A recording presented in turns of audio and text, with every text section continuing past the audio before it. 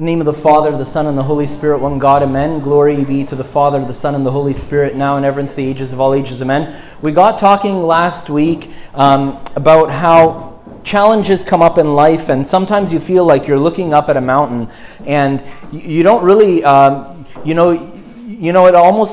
need a moment to step back and ask ourselves, how do I feel about this? What's going on through my heart and my mind? Otherwise, we tend to act out of those emotions and to act out of emotions that we have not even yet identified or recognized. And so we were saying maybe the first thing we should do when we're daunted by some massive obstacle in our way, like Mount Everest, is to just stop and ask ourselves, how does this make us feel? And then we talked about having a plan, and that plan would probably need some kind of roadmap, a compass. In the event that you lose your way, you still have some way of knowing that you're going in the general direction you're aiming for, and then the power, the energy, the motivation to do it.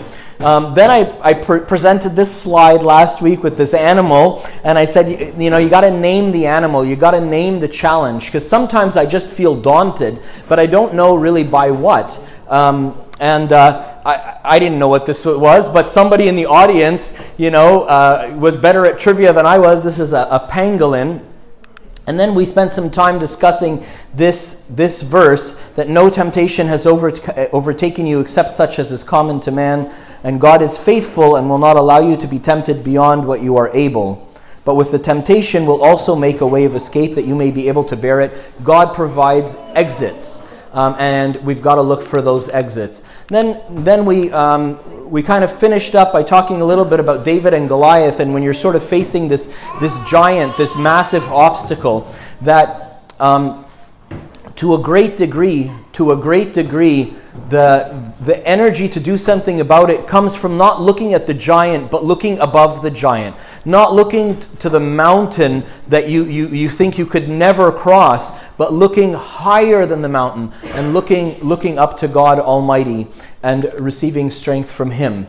Then we talked a little bit about Scripture. We mentioned all of these things, Scripture as a roadmap, and the Holy Spirit and the communion of the Holy Spirit, the life with the Holy Spirit as your compass. And finally, Jesus says the wind of the Spirit blows where it wishes, but we don't know where it comes from and where it goes. And in a certain sense, as the Spirit is blowing, is blowing through our lives, as this fresh spring breeze is blowing through our lives, God is calling you and He's calling me to participate with that, with Him, and throw up our sails right at the right moment, that we could catch the Spirit of God with us and He could carry us in the right direction. Jim Rohn, who was a 20th century motivational speaker, he was the life mentor of people like Tony Robbins, very closely related to Dale Carnegie and these other people, says, "The same wind blows on us all, the winds of disaster, of opportunity and change. Therefore, it is not the blowing of the wind, but the setting of the sails that will determine the direction of life." Things happen to people. Things will happen to me and things will happen to you, right? But it's not about things happening or not happening. It's about how we deal with them, and if they serve as a pit in which I fall and then I lose myself there for years, or do they serve as a launching pad to take me to a different place? Today I want to get really, really specific. I kind of gave you a very quick summary of last week. I want to get really, really specific and start with conflict at home. I'm going to frame this in terms of marital conflict, but what I learned what I'm going to share with you in the context of marital conflict. But what I learned is that, you might be sitting there saying, well, I'm not married, well, whatever. Yes. What I learned is that this actually works for any interpersonal conflict. I started using this at work while I was still working prior to priesthood. I started using this with my neighbors, who are like, you leave your garbage bins out for too long and all of, et cetera, those kinds of things, right? And I realized this works in any time I allow myself to get into a fight with somebody, right? Now, when you're engaging in interpersonal conflict, there's sort of 5 different models of how to get oneself out. And we all kind of naturally have a leaning towards one of those different kinds of models. There's one of those is the peace at any price, right? This is the person who says, okay, and they're willing to make peace with you at any cost. They may deny themselves their rights, or they may go something against what they would usually do, right? And various different things. That's one model. The opposite model of this is the win at all costs, right? That's the person who's gonna keep arguing with you until you bow out, until you agree, but there's only one way this conversation is gonna end, and it's with you saying that I'm right, right? So that's kind of the polar opposite. Then there's the yielders. The yielders are people who will try to get their way. They'll try once or twice, and then they kind of give in, right? So they state their cause, they state where they're at with things, but then they quickly kind of let out. Then there's the compromisers. Those are the accountants in the room, right? So those people say, you know what? Okay, this time, doesn't matter who's right and who's wrong. This time we'll do it your way, but next time we're going to do it my way, and I'm keeping score, right? And there's a little score sheet where we keep track of, you won, me won, you won, me won, right? And I'll tell you something. I hate compromise. I love accountants. I hate compromise. You know why? Because the definition of compromise is where 2 parties or multiple parties are equally satisfied but also equally dissatisfied. That means that you can't be any happier than I am in this arrangement, right? We have to, our satisfaction level has to be equal. I think that's kind of sad. I would wish the greatest satisfaction for you and for me. And I believe there must be some way to achieve that. And the 5th method is resolving. Resolving is where you identify what are the principles, what are the principles of the desires of the person who's coming to you, and what's moving you in the direction that's moving you there. And it's looking for an option C or an option D or an option E, looking for a different option which will necessarily be different from option A or option B, and trying to creatively come up with a different solution. Now, all of us have some capability of creativity, some more than others. I'm not a terribly creative person, but even with my limited creativity, I'm able to come up with some pretty creative solutions sometimes in the right circumstances. So there are various circumstances that rob us of our creativity. In general, in conflict, those are when we get into sort of like when we get that adrenaline rush, when you start to get into a fight with somebody and you feel your heart pounding a little faster, you start to sweat a little bit, your voice gets a little jittery, and you're either excited to pummel this person with your words, or you're terrified and want to get up and run. But the physiological response that happens to us to that adrenaline rush is identical. The anxiety or the excitement of the fight. In any event, that adrenaline rush does not promote creativity. And the solution in resolving issues in conflict is going to be intimately associated with the ability to be creative. So we need to do something with our anger. What is anger? Anger is this strong displeasure. It can be good or it can be bad. Jesus got angry, right? But I'm going to really discourage you, and I'm not going to go into a very deep conversation of it, to use this term of righteous anger. Like Jesus had righteous anger, so I can have righteous anger. Righteous anger is very different from unrighteous anger. I'm not going to go into a big explanation of it right now, because we will later in the fall, right? But the anger I kind of have is usually personal. I'm rarely angry about things that are not intimately associated with me. If it's intimately associated with me, then it's probably rooted in myself. And when it's rooted in myself, then it's it's not going to be righteous anger.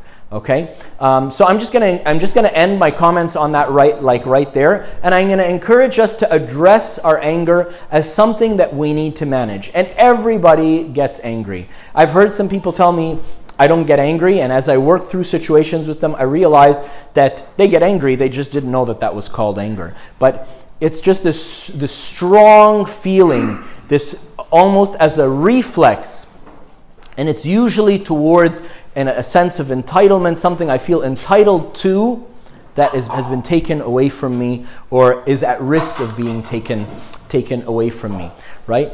And the solution begins with realizing that the problem is not the other person. The problem is the difference that we have. That's what we want to address. And it's a very fine difference, but it makes all the difference.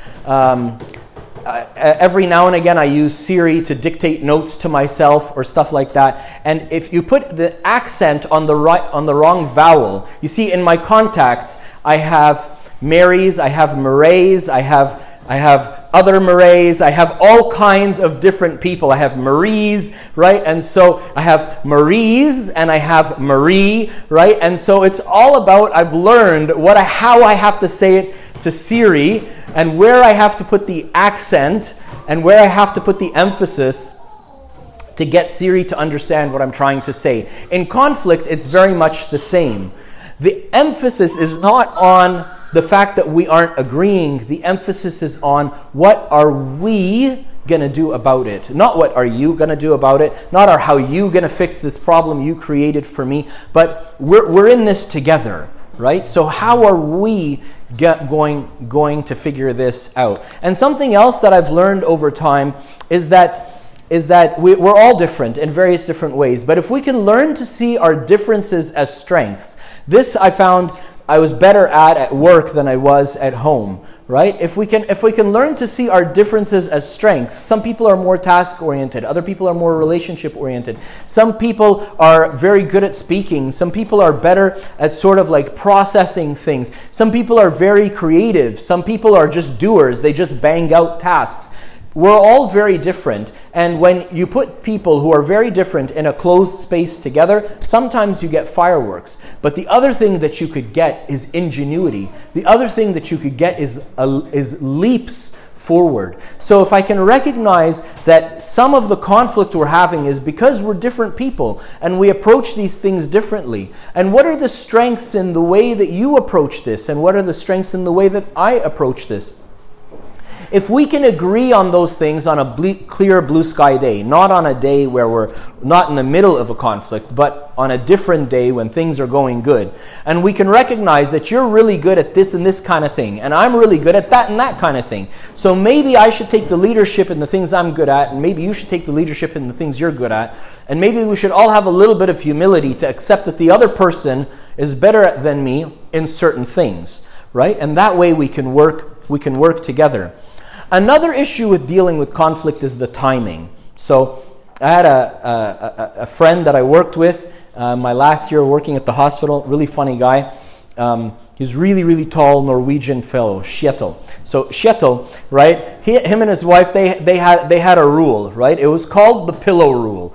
If anybody was within arm's reach of a pillow and they grabbed it, they couldn't start a serious conversation, right? And the idea is deal with the hardest conversations when you're at your best. So, to transfer that same concept to the business world, I remember my grandfather was a very successful businessman, and he would tell me, never approach somebody in the business world in the first hour of the day or in the last hour of the day.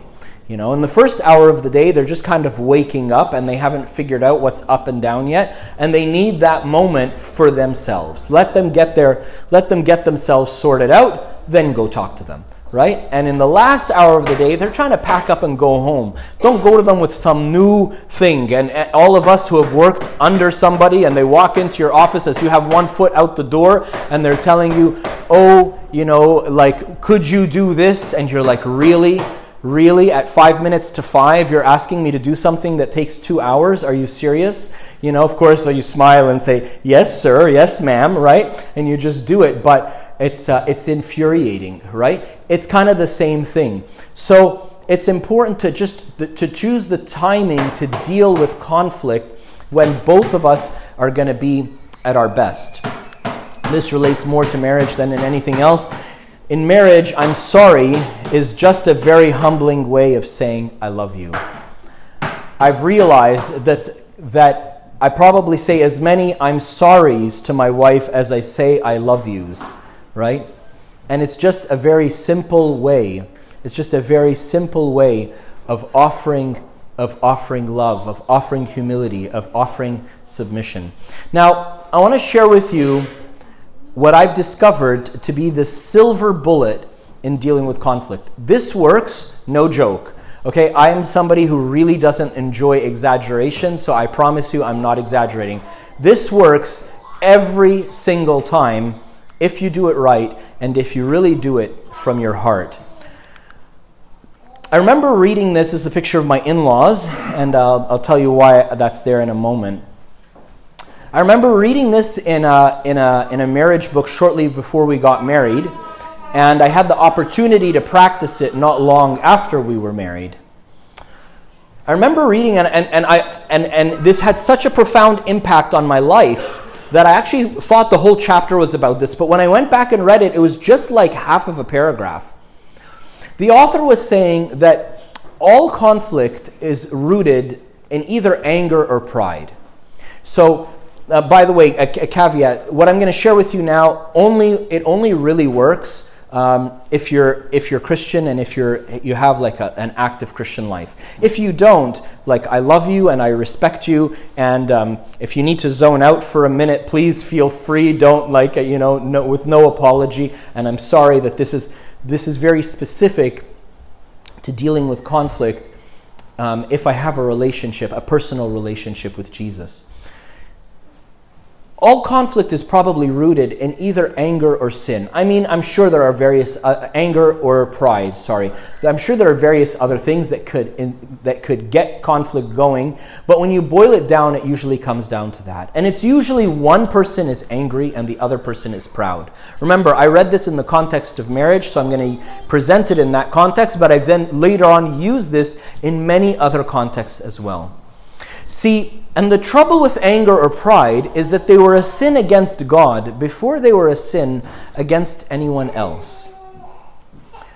And the moment that I sin against God, I lose the grace, I lose the power that I had from Him to deal with all of these things that keep coming my way.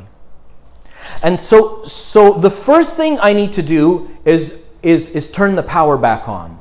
You know, if something's not projecting right and the screen isn't working and this and that, and then all of a sudden all the power in the building goes off, it doesn't matter that I'm having some technical wire connection, fiddly wire on the back of the TV. I need to go to the breaker box and figure out why the power went off in the entire building. The moment I interrupt the flow of the grace of God, of the power of God in my life, it's like unplugging. So the first thing I need to do is go and plug back in. A beautiful example of this is King David. So King David, has at this point in his sovereignty and his kingship has become a very, very powerful ruler. He was still fighting battles and he was still winning wars.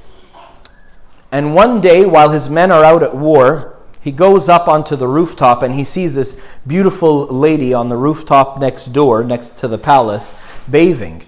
And he lusts for her. So he asks somebody, who lives next door? And they say, oh, Uriah the Hittite and Bathsheba. He says, oh, send for Bathsheba for me. So she comes to the palace, he sleeps with her, she gets pregnant. Uh-oh, now he's got a problem. So what does he do?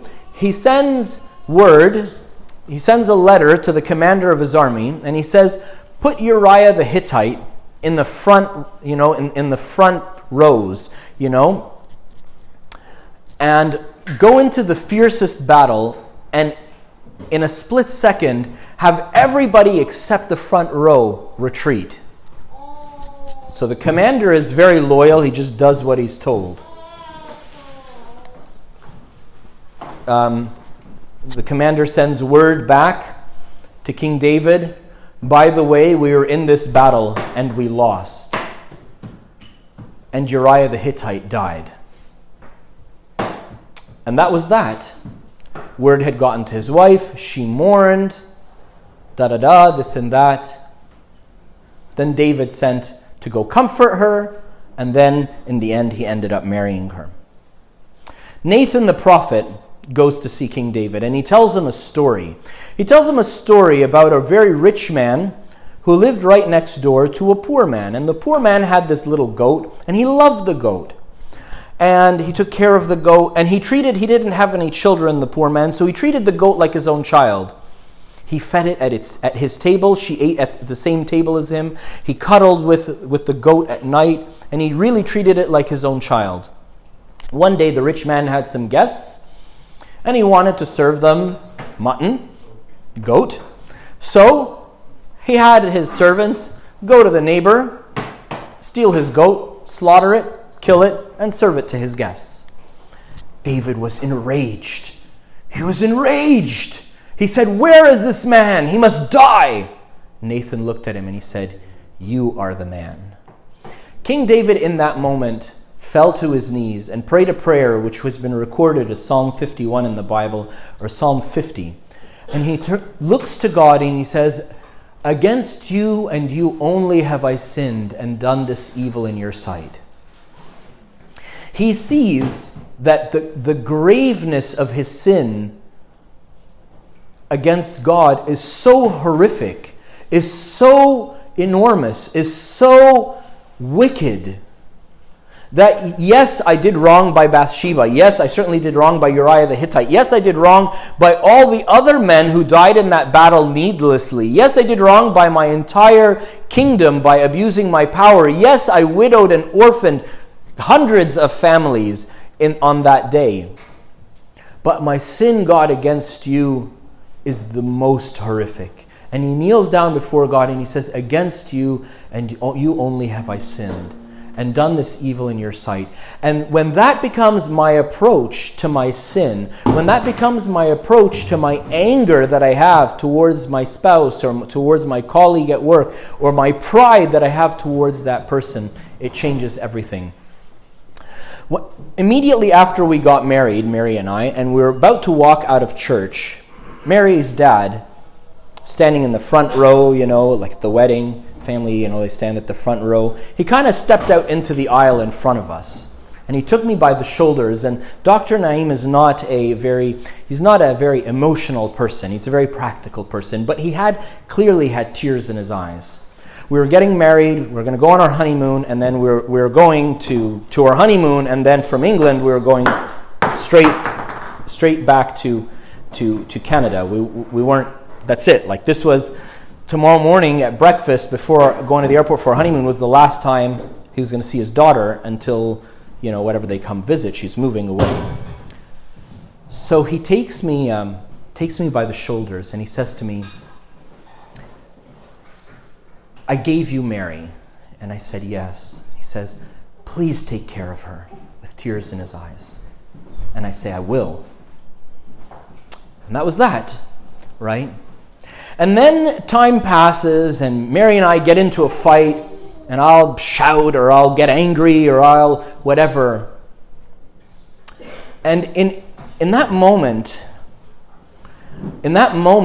I'll remember the conversation I had with my father-in-law. I'll remember that he entrusted me with his eldest daughter. He gave her to me. He just trusted me with her. And I might have done wrong by Mary, but I've also done wrong by my father-in-law. Because he told me, take care of her. But that's not what I'm doing right now. Right now, I'm getting angry with her. Right now, I'm priding myself against her. Right now, I'm finding ways to be right so she could be wrong. Is that what he meant when he said, please take care of her, John? Is that what he was saying? And in those moments, in that moment, I'll go to my room and I'll close the door. At work, I would close the door of my office and I would literally push my office chair out of the way and kneel in front of my desk. And I would look to God. I'd look to God, my heavenly Father, and not my earthly father-in-law, who is a lovely representation of my divine Father. But I kneel before my divine Father and remember that, Lord, you entrusted me with this lovely woman as my wife. You entrusted me with these trainees, these medical students in residence for me to train them. You entrusted me with these congregants. You entrusted me with these servants who serve at church. You entrusted me with this neighbor who lives beside me. You gave me this person for a reason. And what I'm doing right now, Lord, in my heart and in my mind, I really don't think that's the reason that you gave them to me. And before I owe them an apology or not, before we need to resolve the index reason why we got into this conflict in the first place or not, before we deal with any of that, Lord, I need to deal with something else. I'm sorry. I'm sorry, Lord, because I didn't honor the trust that you entrusted me with. And when I do that, and I offer a sincere repentance before God, and God is very kind. The first thing he says, that's okay. And he takes me and he hugs me and he brings me into his embrace. Then I can go and talk to Mary. Then I can go and talk to my colleagues. Then I can go and talk to my medical students or residents. Then I can go talk to the servants, or I can go talk to my neighbor, or I can go talk to whatever. Then I can walk up to them with genuine contrition in my heart, genuine compunction in my heart, a genuine, I'm sorry. No explanations, no excuses, just, I'm sorry. I should have done differently with you. I'm sorry. That changes everything. I've never done that once with Mary, and the problem has not been solved, almost on the spot. The index reason why we got into a conflict still needs to get resolved. But the angst, the anger, the pride, the I'm right and you're wrong, and all of that, out the window. Out the window. The solution, the silver bullet to interpersonal conflict, be it in marriage or anywhere else, is to recognize my sin, go and repent before God and ask Him for forgiveness. And then, now that I've plugged back into the power of God, take God in hand and go and talk with the person and address the issue. It works every single time. I promise you. It requires, though, that I genuinely see and feel that I have indeed sinned against God more than I've sinned against my neighbor, more than I've sinned against my wife, more than I've sinned against this other person, right? And if I can recognize that, then you can use this tool, and it works like magic. The last thing I want to share with you is that every conflict should end with an act of forgiveness. Look, we're going to get into conflict. We're human beings. We're all different. We're all kind of like bulls in a china shop. We're gonna rub each other wrong. That's okay. That's okay. I have completely stopped trying to avoid conflict. And when I find myself trying to avoid conflict, I ask myself why. Look, we just got to deal with it. We just got to deal with the fact that we're different and we see the world differently, and that's okay. But the fact that there's a difference between you and me, there's a fact that you would like me to do something different than the way I do it, and I feel like I can't do what you want for various whatever reasons. We just got to deal with that. Avoiding it, setting it aside, and all these other things doesn't deal with it. Getting angry about it or getting proud against the other person doesn't deal with it. The last thing I want to share with you is every conflict, if possible, should end with an act of forgiveness and an act of offering forgiveness. There's this beautiful, beautiful rite in the Eastern Orthodox Church on It's called Forgiveness Sunday. We did it once here, where every person in the congregation asks for forgiveness and offers forgiveness to every single other person in the congregation. It's really beautiful. It's really empowering. When we did this 4 or 5 years ago, I can't remember when, every single person in the congregation had tears in their eyes. To hear 100 people say to you, God forgives you and I forgive you. Will you forgive me? And to receive back, I forgive you and God forgives you, is so powerful. To the people that you work with, to the people that you're close to the people that you're married to, your children, your parents, make it a regular, common thing to offer forgiveness and to ask for forgiveness. Glory be to God forever and ever. Amen.